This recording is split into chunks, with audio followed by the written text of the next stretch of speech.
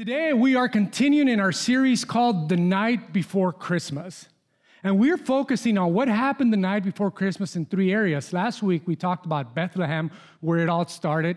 Today, we're going to talk about Jerusalem. And next week, there's a musical next week, so I invite you to come back for that. But after that, we're going to talk about what happened in Rome.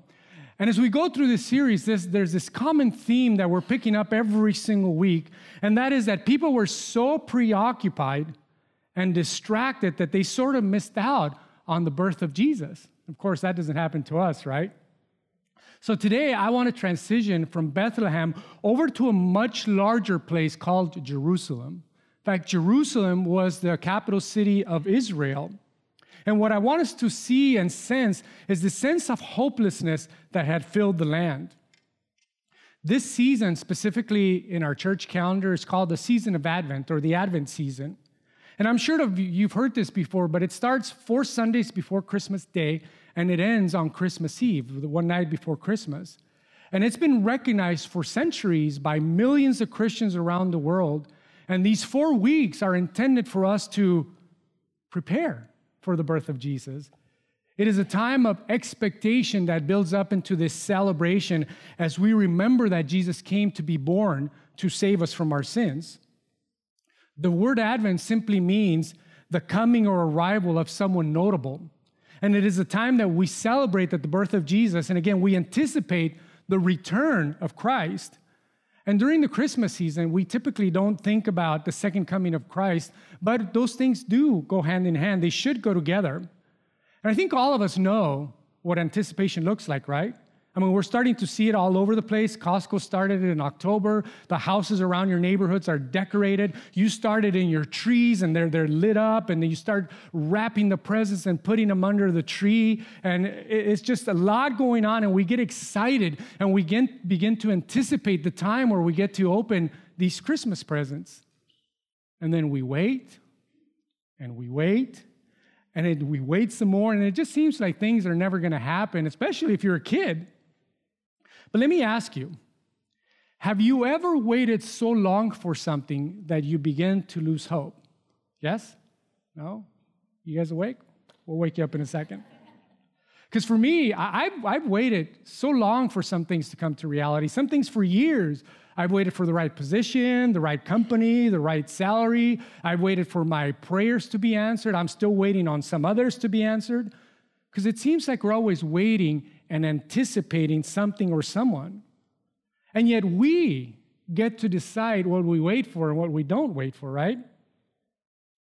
And I've realized that there's just some things that I'm just not willing to wait for. Like, I'm not going to wait on these long Black Friday lines. I just won't do that. I won't wait for the free snacks at Costco. They're either going to be there or they're not, and I'm not waiting in line for that. No, seriously, a week ago, about Black Friday, my wife and I were at South Coast Plaza. By the way, don't recommend it. It was full, it was packed, it was crazy. But I managed to walk into Nordstrom Rack, and they had this amazing sale going on, and I fought my way through some racks, and I found this shirt that I really liked. It was $6. After all the savings, I think we were going to save about $1 million, and it was going to cost me $6 million. At least that's what they have you believe. But what I failed to recognize, and what I failed to notice, was the pay line. And I'm not exaggerating. This pay line wrapped itself all the way around the store. And this is a big store at South Coast. So you think I bought my $6 shirt? I'm wearing it. No, I'm totally kidding. I didn't. I couldn't wait. It's just not me. There's just some things not worth waiting for. So you and I get to decide what we wait for and what we anticipate. But the challenge that we find during the season is that the longer we wait, and we've been doing this every season, right, every single year up until now, and things don't come and go your way, then we start to lose hope. I mean, you don't mind waiting for a while, but after a certain amount of time, you do begin to lose hope.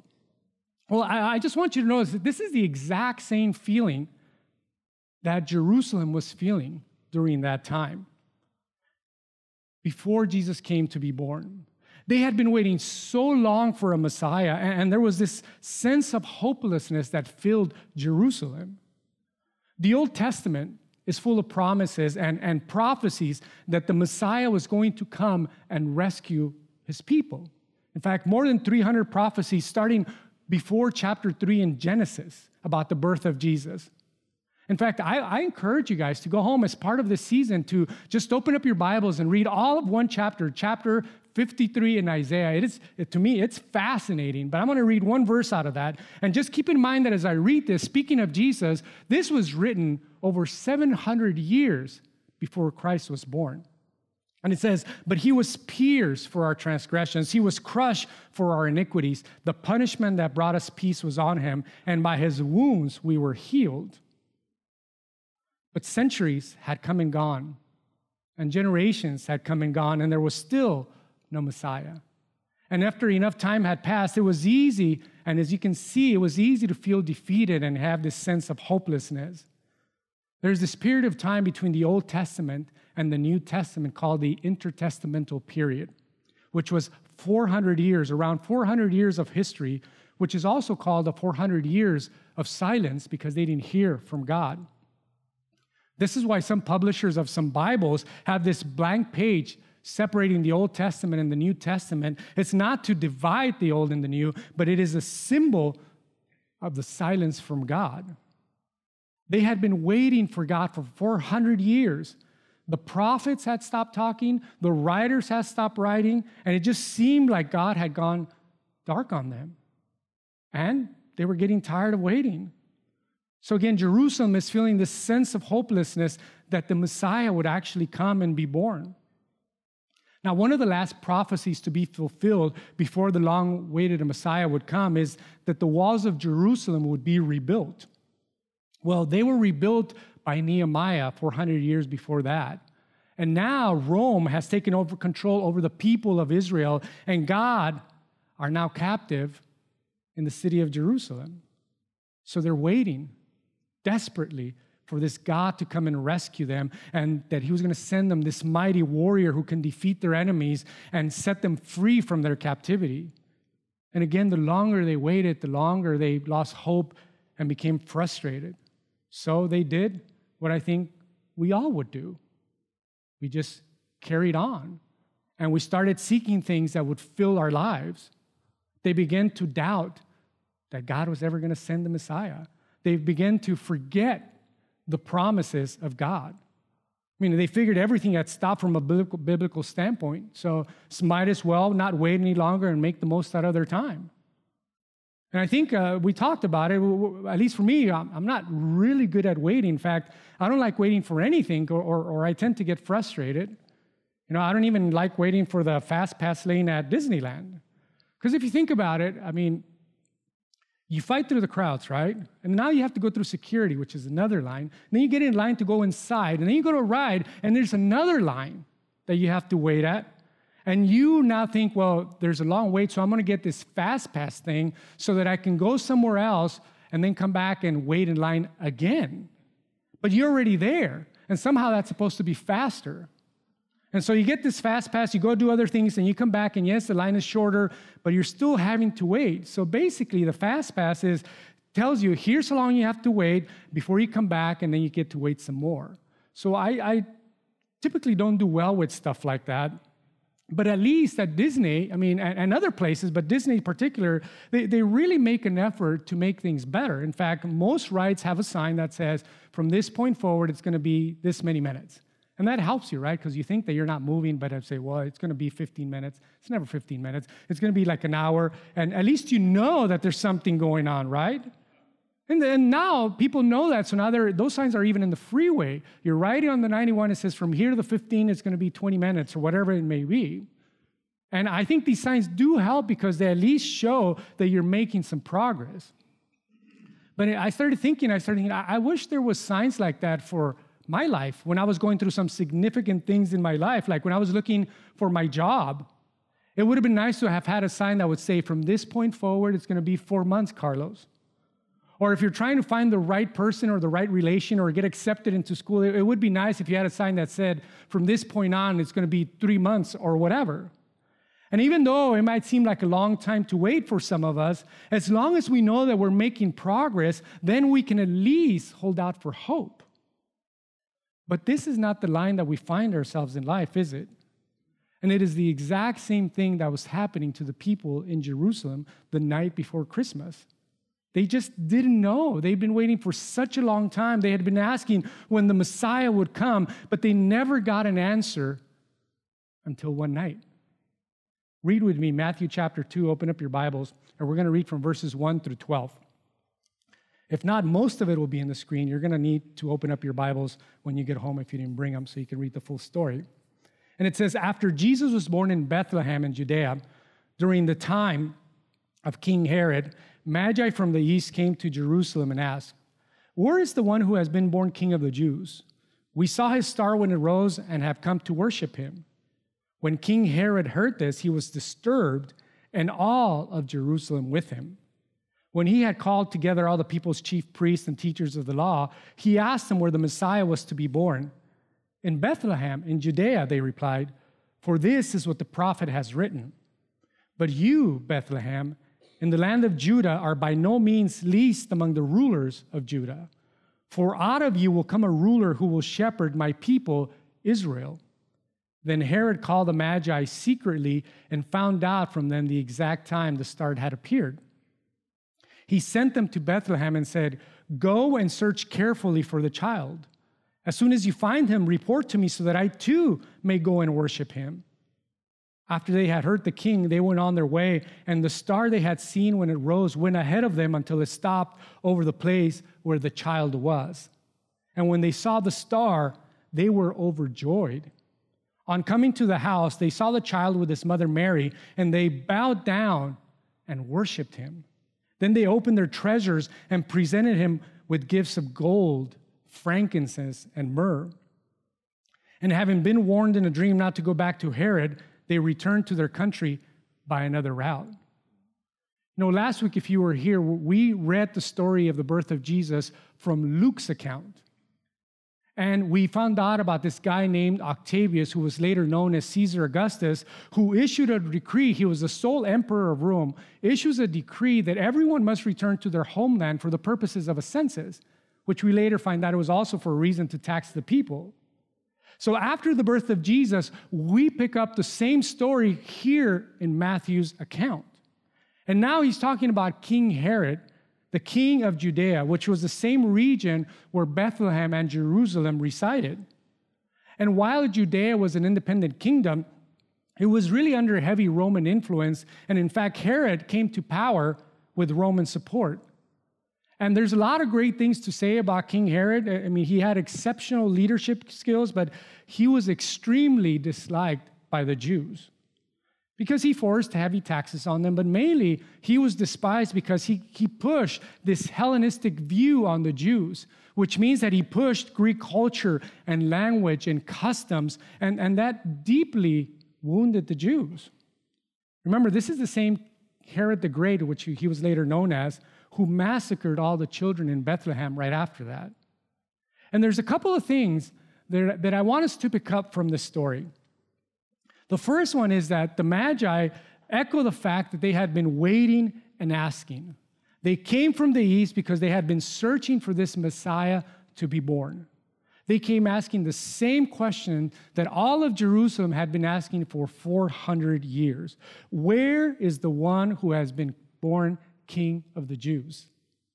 Secondly, when Herod heard this, he became furious. The word says, that he was angry because he was a jealous man. He was power hungry and always on the edge that someone was out to get him or to steal his throne. So he would do whatever it would take to stop them. And we know from a psychological standpoint that Herod suffered from violent mood swings because he was haunted by delusions of plots that are being formed against him to take his life. He would even execute family members for information or would torture random people because he thought that they might be plotting against them. He executed one of his wives and 3 of his children because he thought that they were plotting against them. Think about what this man was like, and then he hears the news that there's been someone born King of the Jews. How do you think he felt about that? He was King of the Jews. Can you imagine the scene? The anger, how furious he was, the tantrum, how irrational he might have gotten. And we know this to be true because if you skip this line here that says, and all of Jerusalem was disturbed with them. That means he didn't stay quiet. That means that all of the people knew that he was an angry elf, if you will. But I would be too. I would be disturbed too if I knew how insane this man was and how irrational he was. What would he have done to me as a citizen of Jerusalem at the time because he was feeling this sense of hopelessness himself? And think about the people from Jerusalem at the time. Is they don't have any hope right now that the Messiah is coming. And all of a sudden, this man is trying to stop any chance or any possibility of this Messiah coming. Talk about more hopelessness. So what does Herod do? He calls together all the main people, the teachers, the scholars, and asks, what's going on? And they search the records and these ancient documents that we now have access to, and they find that there's this prophecy in the book of Micah. Micah is one of the prophets about a Savior being born in Bethlehem. And it says, "But you, Bethlehem Ephrathah, though you are small among the clans of Judah, out of you will come for me one who will be ruler over Israel, whose origins are from old, from ancient times." So upon hearing this, Herod calls the Magi to come to find this baby boy so that he can worship him as well, right? But we know that it's really a plot to just find the boy and kill him. So the Magi ignore that and they go and they find this baby. But when they get there and they see this baby, all of a sudden, all of this waiting, all of their fears, all of their anxiety, everything had finally paid off. Because up until this point, everything seemed so hopeless in their lives. And when they took the time to wait expectantly and to wait patiently and not lose faith, God rewarded them in a big way. It says that they were overjoyed over seeing this baby boy. The term magi comes from the Greek word magi, which is where we get the word magician. And I need to explain that because for us, magicians do tricks, right? Or illusions to make us think they just did something. But this is not what they were known for at the time. They were known more to be wise because they were experts in 3 areas: astrology, chemistry, and psychology. They did study of the stars, they did alchemy, and they did dream interpretation. In fact, they were more like scientists. And we're talking about genius-level scientists here. And keep in mind that they didn't have universities, all the books that we have today. Some traditions say these guys came from Persia, Babylon, or India. Others say that it came from China or Ethiopia. And we really don't know. We just know they came from the East. And they were also called kings because this links them to these Old Testament prophecies that the Messiah had been worshipped by kings. And it happens in a lot of the Psalms and Isaiah. And I put some in the screen for you just to see them. But regardless of whether they were kings or not, or whether they came from Persia or China, Matthew uses the word magi to show that they were among the smartest, wisest people in the world, just like you guys. Which got me to thinking, what would I do, or what would you do if you were the smartest person in the world, which you are? What would you do with your life as you waited for the Messiah? Because the way I see it, the Magi had 2 choices. They could wait for the Son of God to come to them, meaning wait passively, or they could be proactive and go to Him. And we know that they chose to wait proactively. The question for us this morning is, can we do the same? Can you look for and go to God in everything around you? We know that the Magi read the scriptures. Are you doing the same? They followed the signs, and perhaps they were so focused on looking for this baby boy that they heard the voice of the Holy Spirit speaking through them, guiding them, or maybe an angel spoke to them in a dream, just like he had warned them about Herod later on. But one thing we know for sure is that they knew that the star that they were following was the Messiah. They were sure of it. This Magi spent their entire lives looking for God all around them and looking for the Son of God who would be the Savior of the world so they could find Him, worship Him, and give Him gifts. Can we do the same? Can we use our gift to worship Him? And when the Magi finally get to Jesus, We know that they gave more than material gifts. They gave him their time, their whole lives, worship, sacrifice. Of course, we know the Bible tells us that they gave him gold as a symbol of kingship on earth, and frankincense as a symbol of deity, and myrrh as a symbol of death. Because the Magi recognized Jesus' humanity, royalty, and divinity. Are we waiting expectantly and preparing? And what does it look like to proactively wait for Jesus in your lives? Whatever your life looks like, as students, spouses, husbands, wives, children. Is there something that is keeping you from proactively waiting that you know you need to stop doing? Do you need to recommit this morning to doing the things that you know God is asking you to do? Because I'm telling you, all the busyness that I'm part of, and I'm just speaking for myself, I don't think God needs me to wait in the Black Friday line. He just doesn't. Maybe what is keeping you from expecting and preparing isn't about actions, but about what's going on in your mind and your heart. And you're blaming God for things that he wants to work with you on. And maybe you need to share those things sometime with a fellow believer. Maybe you haven't surrendered your life to Christ. Maybe you said the prayer, you've accepted Christ into your heart, but you haven't fully surrendered your life to Christ and to following Jesus. Because this is what we can learn from the Magi, that you can either wait passively, doing nothing, or you can wait proactively and anticipate and prepare. Or think about it from a different perspective, from King Herod's perspective, okay? King Herod could have easily traveled the 4.5 miles to 6 miles, as anticipated, between Bethlehem and Jerusalem to see this baby boy for himself. If he was so interested in it, he could have gone himself. He wants to know about it, but he's just not as interested enough to go and witness this for himself. In fact, he is more concerned that the presence of Christ will interfere with his power and his position and his lifestyle. And if you think about it, the world is filled with people who, like Herod, want to know, but are not actually looking for the one who will save them from their sins. Interesting.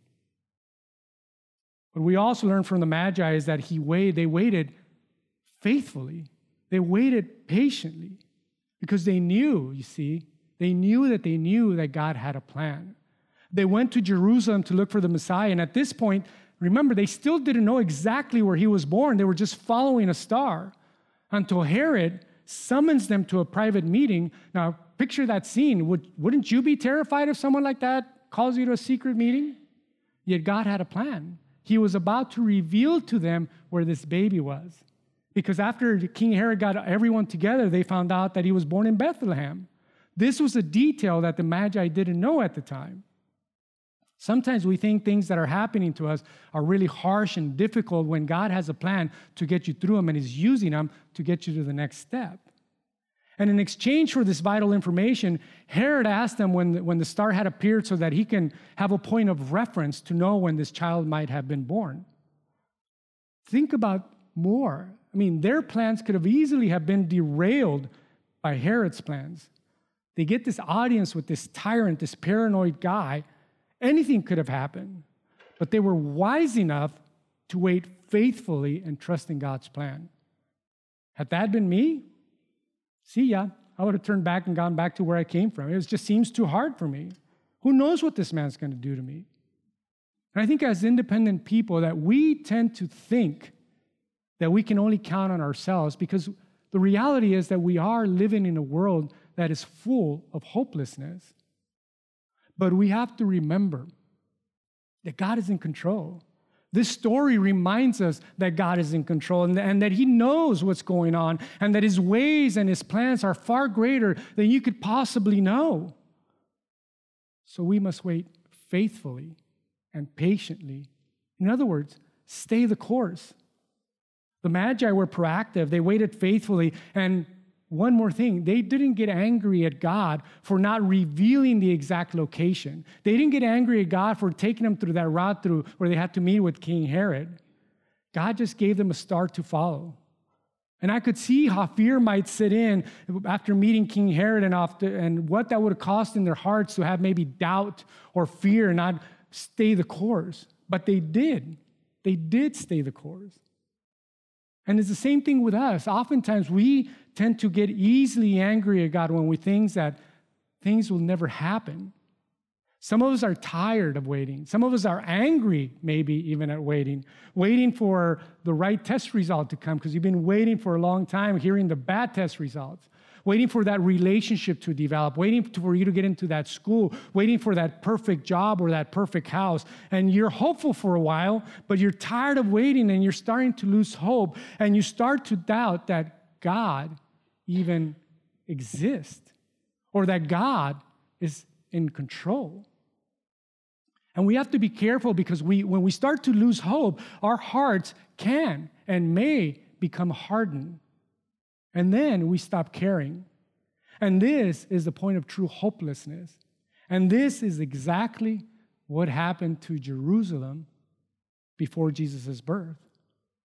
So I just encourage you this morning to recognize these patterns, if you will, of life, with all the busyness of life. And that we would understand, because we know the scriptures and we have that hope, and we're not going to wait passively, that we would just, if you haven't already, make the season about what is important, the anticipation and the preparation of Jesus' birth. Let's not let this mentality that this society puts on us, and I call it Black Friday.